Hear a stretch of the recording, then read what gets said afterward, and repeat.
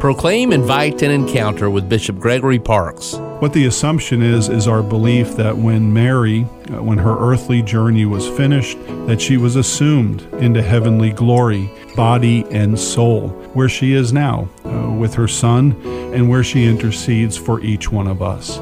Unlike Jesus, who the Bible says ascended into heaven, indicating it was something that he did under his own power, Mary was assumed, so it's more passive. So she didn't bring her assumption about of her own will and volition, but a blessing, a gift that God bestowed upon her because of the role that she played in salvation history, and again, because she was conceived without sin and remained sinless throughout her life. We say where she has gone, we hope to follow. That's one of the reasons why we pray to Blessed Mother, to Mary, for her intercession, and when our earthly journey is finished, that we also will receive the resurrection of the body and be in the glory and the joy of heaven.